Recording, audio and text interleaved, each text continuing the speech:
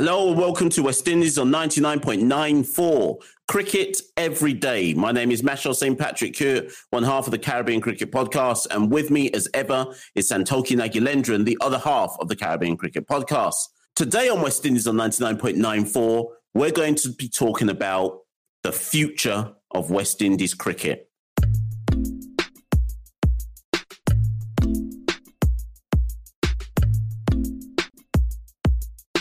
Santoki, take it away.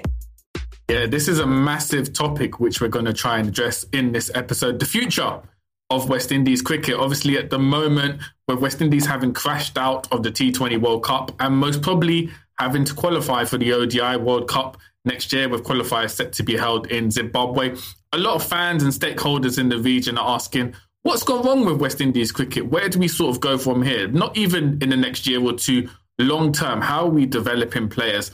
Is the future bright for West Indies cricket? Can we change our fortunes in international cricket to try and claim back the glory of what we had 20, 30 years ago in the game? Now, we've spoken on the Caribbean Cricket Podcast to various stakeholders in Cricket West Indies, so we kind of have ideas about what the immediate short-term vision is and what their hopeful long-term vision is. So we're sort of going to analyse and give our own opinions on sort of what's needed to improve the fortunes of West Indies cricket, where we've gone wrong over the past 2 years, and just sort of generally have a discussion about West Indies cricket on the whole. Now, I think the first point we need to touch on, Mashal, you tweeted this on social media, is a lot of fans outside of the region will think Cricket West Indies are an omnipotent force that control all of the island and nations and development of cricketers across the region. So they're solely to blame. However, as you rightly pointed out, there's territorial franchise boards within the region. So Guyana will have a separate one. Trinidad and Tobago will have a separate one. And essentially, they're responsible for the development of young talent within their nation. Now, you rightly pointed out there's not been that much accountability for these territorial franchises. You just want to sort of elaborate on what the points you made on social media about that? Yeah, for sure. And I think first things first, where I kind of want to start is that as you effectively highlight and extrapolate there, Santoki, cricket, when people say Cricket West Indies need to do X or Cricket West Indies are to blame for the state of West Indies cricket, and don't get me wrong, there is truth in some of that. But I've long believed or held a view that many West Indian fans, and to be fair, cricket fans from who don't follow the West Indies, cricket fans who like the West Indies but don't follow it intrinsically, I don't think they understand how cricket is run in the Caribbean. So when, for example, we say the ECB, we have a better understanding of the ECB runs English cricket. They anoint from on high how things are going to run, how the county structure is going to run. They were responsible for the implementation of the 100, etc. There are pathways that each county follows with regards to how the game should be played in this country, right? Or in the UK, I should say. Now, when you look at the Cricket West Indies, there is not one homogeneous, one or two individuals who basically say this is what's going to happen. Possibly under Dave Cameron's leadership, you could say that he tried to run it like a fiefdom, where effectively it was, he says from on high what's going to happen and everyone has to try and listen to him. But cricket doesn't run like that in the Caribbean. We have an assortment of territories, primarily Guyana, Barbados, Jamaica, Trinidad and Tobago, the Leeward Islands, the Windward Islands. Let's just take those 6. Each of those territories have 2 directors on the Cricket West Indies board. And I think there's then an additional 4 independent directors. And then you have the president and so on and so forth. So already, just from that, without me even getting into, I'm not even going to go wider than that. Just from that notion, you can't say that when you say Cricket West Indies, you can't mean one person. What you have to say is it is the president and then an assortment of directors who are responsible for how cricket is run within their particular region. So, for example, in Jamaica, Billy Evans is the director of the JCA, or the CEO effectively of the JCA. Him and another individual go as directors to Cricket West Indies. Now, let's say hypothetically, Johnny Grave as CEO and Ricky Skerritt as president of Cricket West Indies, along with the other directors, are in agreement that XYZ needs to happen in West Indies cricket. This is where everything falls down in West Indies cricket. You can have the greatest ideas in the world as a president of Cricket West Indies and run on a mandate of change and what you're going to do. But if those directors, when they go back to their own individual territories, don't do anything, there is effectively nothing that can happen in West Indies cricket because the whole system is beholden to what happens within each territory. I'm going to go, there's more for me to say, Santoki, but before I go into that, I'm going to go to you because I'm going to use Guyana as an example because we can even go deeper than what I'm explaining, right? So you have two directors for Guyana. Cool. But when those two directors go back to Guyana, they have the following options. Do we A, try and adhere to and follow the kind of ideas and mandate from Cricket West Indies that we should try to strive to do X, Y, Z in our territory. We should strive to get government support from within Guyana to ensure that X, Y, Z gets done. Or do we do our own thing? Because at the end of the day, they can take the attitude of no one's got oversight of what we do. No one can tell us exactly what we have to do within our territory. And then here's the kind of sweetener here. Even within Guyana, there can be inter-county divisions over what is being dictated from the GCB. So a man in Demerara or a man in Berbice might say, well, I don't want to do it that way. In our county, we want to do X, Y, Z. So it breaks down in so many different layers and levels, Santoki, that I think people first and foremost just have to understand that quick fix ideas about what needs to happen in West Indies cricket don't apply in the context of Cricket West Indies because it's not a joined up system that can allow for quick fix ideas. Yeah, 100%. I think, as you rightly said, it's not a linear sort of, as you alluded to with England, there's sort of like a linear pathway and sort of a staging take. In West Indies, you'd argue that it's almost like a tangled web to try and develop players just because of the many strands. And I'm glad you brought up the differences within a country. So obviously, I'll use Guyana as an obvious example. You've got the Berbice Cricket Board, the Demerara, the Essequibo. If you happen to be born in Berbice, your chances at the moment of development are going to be higher than that if you're from Georgetown, because Berbice Cricket Board gets more funding just because of by the luck of the draw, there's more diaspora from Berbice who are giving back financially to Berbice cricket. So if you take the Super 50 currently going on, 8 of the squad are from Berbice County, whether that be Shimron Hetmeyer, Romario Shepherd, Gudakesh Moti. They've all come through a more structured development system in Berbice because of that additional funding, which has come from private stakeholders who don't have any affiliation to Cricket West Indies. It's not sort of funding, it's just private donations. For instance, last year, I think they got Curtly Ambrose to come and give a fast bowling clinic, and that was exclusive to Berbice. So even within a country, there are divisions depending on sort of the financial support a county gets and sort of at the moment, if you're a young Guyanese cricketer, as I said, if you're born in Georgetown, you're probably at a disadvantage as someone who's born in Berbice just because of the luck of the draw in terms of the resources and facilities in the different counties.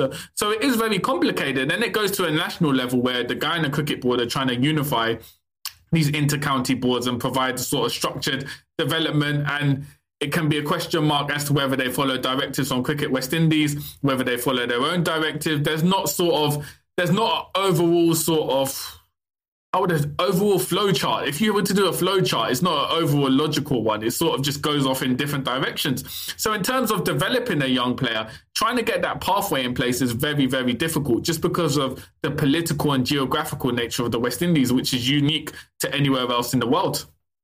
Yeah, most definitely. And I think at this juncture, I kind of want to refer to something that we did tweet about. And again, but before I go there, let me just set a bit of context and a bit of history. In the last, how many years now? In the last 15 years in West Indies cricket, there have been 4 governance reviews because successive Cricket West Indian boards have recognised, and some forward-thinking individuals have recognised, that governance is a problem with Cricket West Indies. So arguably what I'm trying to argue here is fundamentally nothing can improve in West Indies cricket Well, there's a whole heap of things that prevent it. But first things first, think about any company and think about any business, any kind of global conglomerate, right? Nothing is effective without good governance of that particular business, right?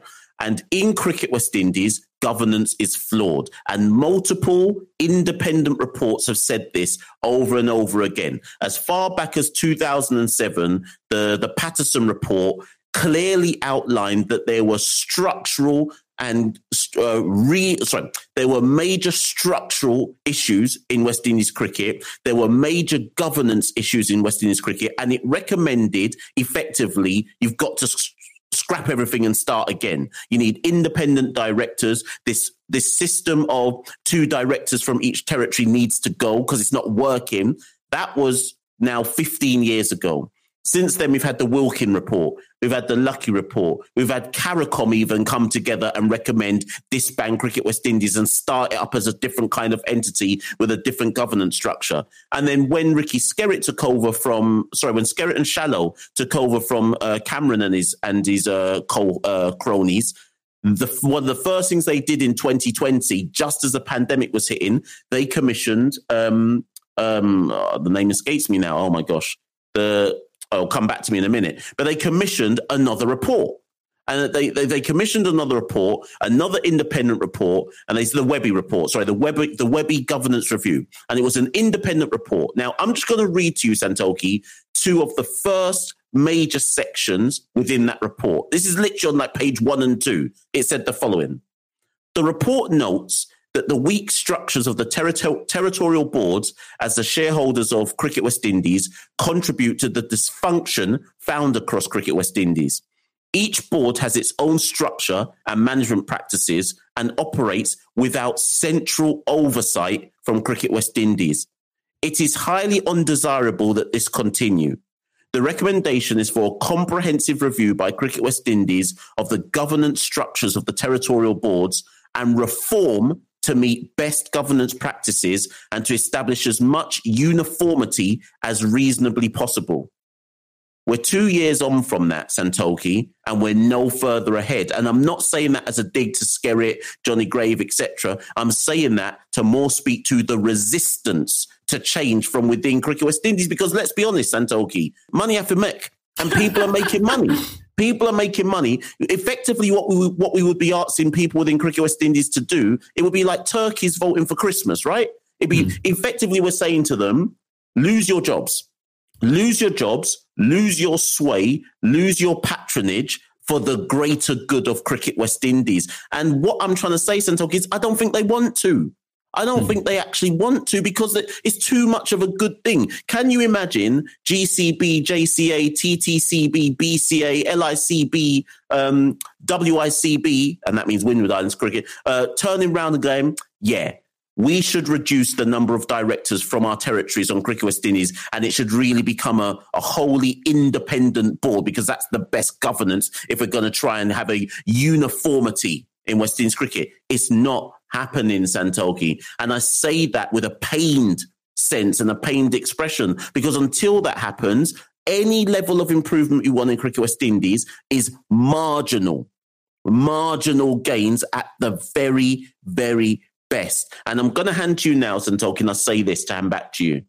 Recently, I read that Guyana, the GCB, want to establish academies throughout Guyana, which is the right thing to do.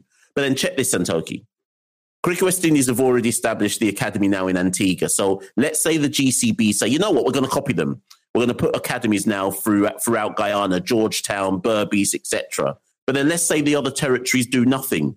So what then? Like the system can't work if they're not all doing the same thing. Do you get where I'm coming from? Yeah, well, it's a lot to take on, Mash. I'm going to need a break to compose myself and get some ideas down. So we'll take a quick break and we'll join you on the other side. You're listening to Cricket's Conversation on 99.94.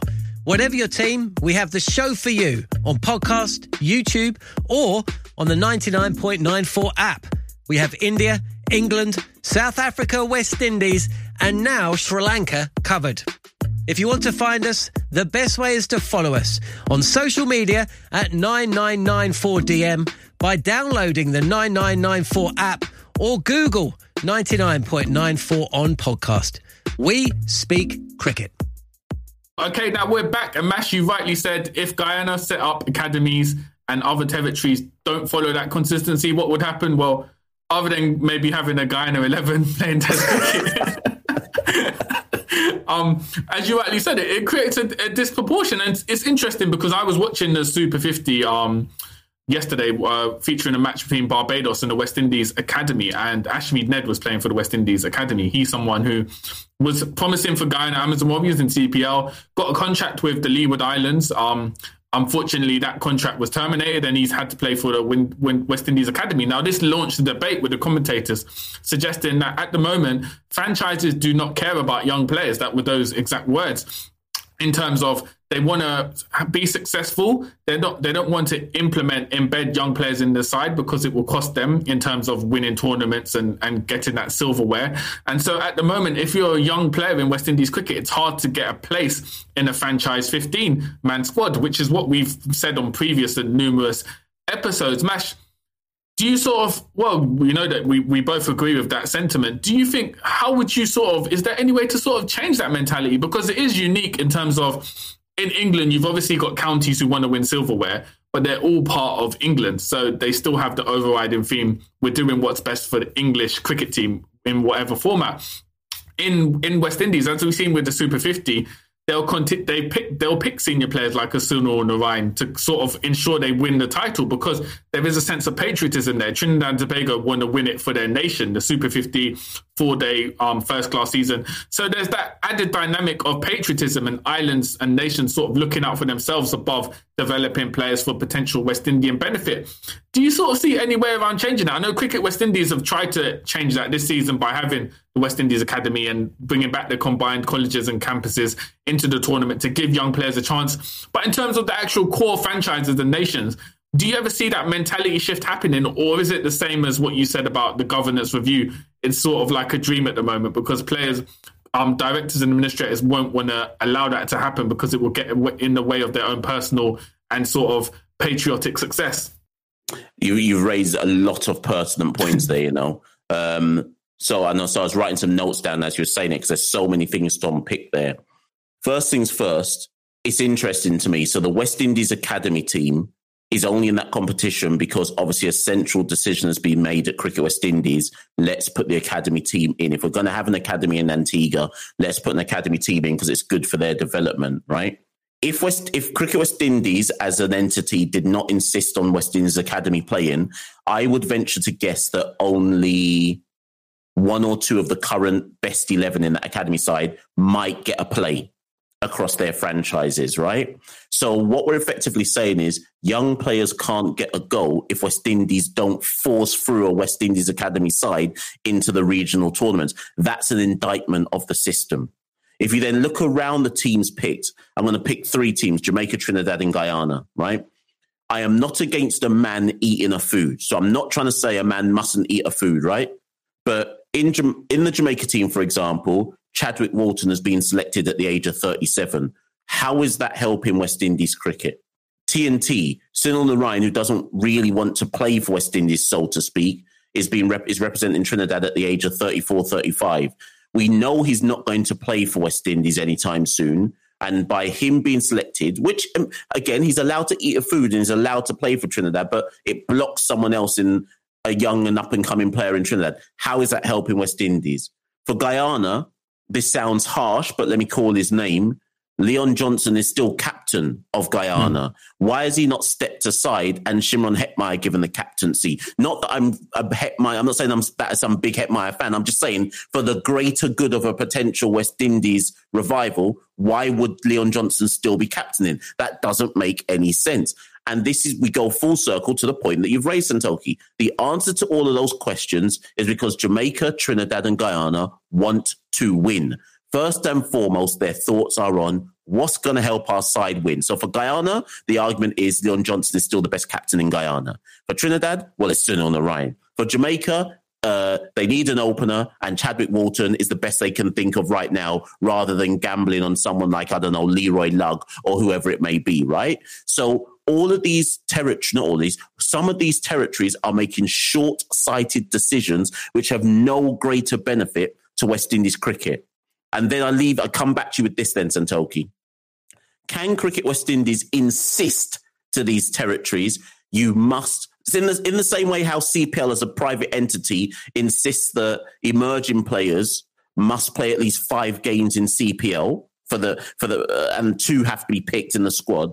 Can Cricket West Indies insist on the competition rules that you must play an under 23 player in every game of, or 2 or 3 under 23 players in every game of Super 50 or something like that? Would the territories listen? Would that get voted in? Possibly not, because as you say, the territories want to win, fundamentally speaking. And then Santoki, and here's the hard one, which I hit you with now. Why do the territories want to win, Santoki? And why is the betterment of West Indies not the greater focus in these competitions? Here's the answer, Santoki, or here's my theory. Because West Indies is a failed construct. Nobody's buying into West Indies as a construct anymore. And to use an example, we've said it before on earlier episodes, Shimron Hetmyer skipped playing in the World Cup to go play for Berbice in Inter-County. Maybe, just maybe, Santoki, the reason we're asking all these questions and why we're baffled about what's going on is because actually maybe the concept of West Indies is, if it's not dead, it's dying. And every time we ask these questions, we're getting more and more evidence that this notion of a greater good for West Indies is a dead notion. Those same people you mentioned about funding Berbice, they're not funding West Indies, are they? They're funding Berbice. So there's no sense of a greater good for West Indies cricket per se. Boy, well, Mash, it's a 30-minute episode, and 21 minutes in, you want to drop a discussion about West Indies as a failed concept. But no, I think, as always, those are all completely valid points. Let's take it from the top. I guess I would like to see, as I'm sure you would, Cricket West Indies vote, be able to direct franchises and say you have to have emerging players play a certain percentage of games. It will benefit the teams. The obvious difference is CPL being a private entity, they're a law unto themselves. They can decide essentially what the rules are, and they work in collaboration with Cricket West Indies. As you rightly said, would territorial presidents vote that in, knowing that it could hinder their own chances of winning? Would Trinidad and Tobago vote in, we have to have 2 emerging players play 5 of our games? That means we might have to drop a Sunil Narayan for our matches. We're not going to win. And I think you've also got the dynamic of presidential reigns and board sort of politics in each nation is so chaotic and tumultuous. Essentially, everyone wants to keep their spot as president or in the administration. So you can only do that by having success. Obviously, if say, for instance, Trinidad and Tobago don't defend their Super 50 title, there'll be pressure on the board. Why hasn't it happened? What's the accountability? So they're facing their own pressure to keep power. And this sort of links to, as you've alluded to across the episode, the idea of individual success versus collective good. We have to change the mentality of stakeholders in the region to think beyond, let's win silverware for our island nation and let's do for collective good of Cricket West Indies or West Indies. But as you rightly said, this then leads to the problem of West Indies as a concept. How powerful is it these days? Obviously, we saw in the 70s and 80s, there was obviously sort of racial divisions and tensions across that period, generally throughout the world, which sort of galvanized and united a certain set of players throughout the 70s and 80s to kind of get behind this West Indies as an idea and concept and sort of give some sort of self-determination to them. We haven't seen, in the last 20 years, we've seen this concept of West Indies sort of decline. Now, Hilary Beckles, in one of his books on West Indies cricket, talked about the economics of West Indies as a region and the links to the International Monetary Fund, meaning that players or people born in the Caribbean don't have this sense of West Indian nationhood because economic times are hard. They're not united under this concept. And as you've rightly pointed out, I think Guyana is a perfect example because we're on the South American mainland. Culturally, we're different to a lot of the Caribbean islands. So there is a sense, Shimron Hetmyer personifying it, that representing Guyana is essentially more of a reward than representing West Indies. It gives more fulfillment because why else would the Shimron Hetmyer and Shafane Rutherford turn out for Berbice County or Guyana in the Super 50 and show no real effort towards playing for the West Indies? So this links to a wider question: how powerful is the West Indies as a concept? And if it is lessened in the mind of players in the region? How do you instill a sense of pride in West Indies as a concept? Is there any way to sort of bring that back? So we're going to take a quick break, and when we're on the other side, we'll wrap up some final points of sort of West Indies as a concept and sort of how can we change mindsets in the region?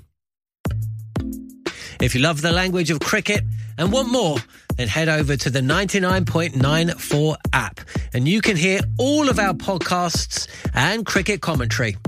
We're adding new shows all the time and covering cricket series from all over the world. Be the first to hear all of our announcements by following us on social media at 9994DM. Welcome to Cricket's Conversation.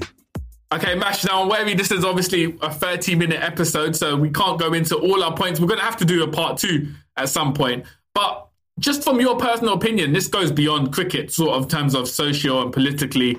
How is there any way of restoring West Indies' pride as a collective in the minds of people in the Caribbean? Or do you just think it's part of a bygone era and cricket is sort of trying to cling on to it, but the wave is turning against it at the moment? Santoki, I'm about to get our show cancelled. So... I'm about to be reckless in what I'm about to say. So those who are listening to this, if you're listening to this or watching this, this is the point at which you maybe cancel me, particularly if you're in the Caribbean or part of the diaspora. I would argue, Santoki, that the notion of West Indies and the notion of, let's use like that football terminology of pride in your shirt, pride in your nation. The West Indies isn't a nation. This is going to sound very difficult. I'm thinking how to phrase this. The generation that talks about what's happened to the pride in representing West Indies, largely speaking, that's the older generation. And I'm not trying to say that so older generation listening, I'm not saying that with disrespect. I mean this with full respect. But it's the older generation who saw us be good, who still cling on to this idea of, because what's the most common thing you hear when West Indies lose, Santoki? God, these players don't play with no pride. All they care about is making money and they've got no pride and this is a disgrace and we need players who've got passion to play for the West Indies, who want to play Test cricket. But I'm saying that's all dead, Santoki. That's all dead chat. That doesn't mean anything. That doesn't mean anything anymore. Don't get me wrong. I'm not saying that when a player gets their first call up for West Indies that there'll still be that sense of, wow, I got that call up. I got the bag. I got West Indies representation, but it's not the same as getting called up to your nation, right? Look, let's look at, if we go back to the summer, remember when the Barbados women were playing in the Commonwealth Games? Yeah. There was almost like a different ethos there for representing Barbados in the Commonwealth Games than there was for, that sounds harsh, but you get what I'm saying? Like a different kind of, it meant a bit more for those players than playing for a collective West Indies. So I've never bought into this idea of lambasting the players and saying, don't they have pride? Because at the end of the day, and I'm about to commit sacrilege here, the West Indies is basically a franchise. It's a franchise team, right? Yeah. How committed can you be to a franchise team? And at any one time in the franchise team, there might be a kind of overwhelming number of men from one particular place. And we don't know, we're not in the dressing rooms, but we don't know about how the different cultural dynamics play out. It's much harder to create a harmonious environment within the West Indies construct than it is for any other team. It has to be. Do you remember when, back when we did some stuff on Caribbean Cricket Podcast, you spoke about how when Bishu was on the West Indies team and man are watching him do certain prayers and cultural things and like, what's going on? Well, this is the thing, because if we take me and you as an example, culturally, obviously people outside the region will say both these guys have a Caribbean background, but culturally we have a lot of differences, and I think a lot of people don't really understand, unless you're from the region, the dynamics. And I guess you can take an example. If you look at the T20 World Cup, Sri Lanka, India, their national anthems play, it's rousing because these are anthems which they've grown up with singing in school. It invokes a passion. Now, we've got Rally Around the West Indies, which is a good tune, but it's essentially a song written to unite this sort of West Indies cricket. It has no meaning growing up. Like, you don't sing Rally Around the West Indies in school. So the fact that if you think about it, it's actually comical. We asked the players to line up, and fair credit to the players. A lot of them sing along like it's a serious tune, but it has no actual meaning. They're singing along because it's a big tune. It's not because it means anything. The songs are fine, but no one's actually singing it to say, "Yeah, I'm ready to die for the nation right now." No one's shedding no tears over rally around the West Indies. So that, in a nutshell, sort of sums up the differences in West Indies, and that patriotism is hard to unify. And like this World Cup, there were no Guyanese players in the squad. If you're living in Guyana, whatever people might say, oh, you should support the West Indies, naturally you're not going to support the team as much if you haven't got people from your country in that team. It's only natural human nature. So we have that added dynamic. And as you said, Mash, I don't know, as you said, I feel like it was something which united people in a bygone era 20, 30 years ago. And also don't forget, for players like Viv Richards and Clive Lloyd, at one point, West Indies was the only way you could make money and make a living. So you had to put your all into West Indies as a concept. And even then, the Kerry Packer era lured all the West Indies players into that. So with a Shimmer and Hetmeyer, if you've got franchise deals where you can make money, essentially, why are you going to commit to West Indies, which, as you said, is essentially an extension of a franchise in and of itself, picking the best players from a region. So I don't think we'll ever see that mentality shift in the current generation or future generations in terms of West Indies as a concept, which is a shame. A lot of fans will complain, but that's just the way the world has gone, sort of how we've sort of moved on with the society. And also in terms of cricket, how we sort of move more towards franchise cricket as we move more and more into dynamics of more and more tournaments popping up. Players are going to be less committed to this abstract notion of a West Indies cricket. So I guess to summarise, Mash, what are you saying? Next episode, is it Jamaica 99.94? Yeah? So in essence, because people listen to this and they will assume that we're saying that we don't care about West Indies. Far from it. I think, if anything, though, what we represent, and it's what we always said when we first created the Caribbean Cricket Podcast.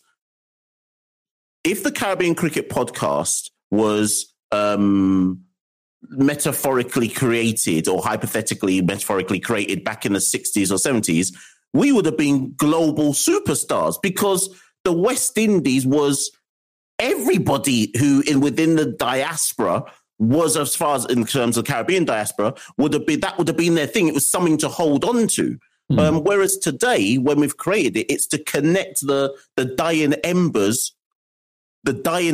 dotted around the different kind of diaspora territories, saying there's some people who still care. Some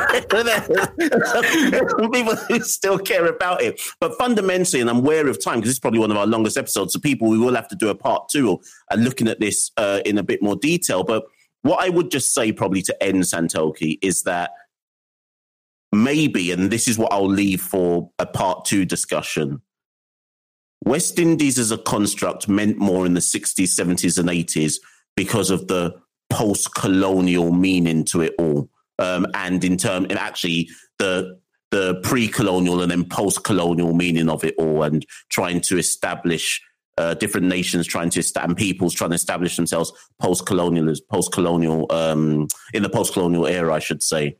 In 2022, what meaning does West Indies actually have in the global world? What does it really mean in the context of 2022? But we won't get into that now, people. We'll dive into that in a part 2. This is bound to have evoked some strong thoughts and feelings from people, but that's what we do on West Indies on 99.94. We're not here to always win some friends. We're here to have some challenging discussions, question things, and raise debate.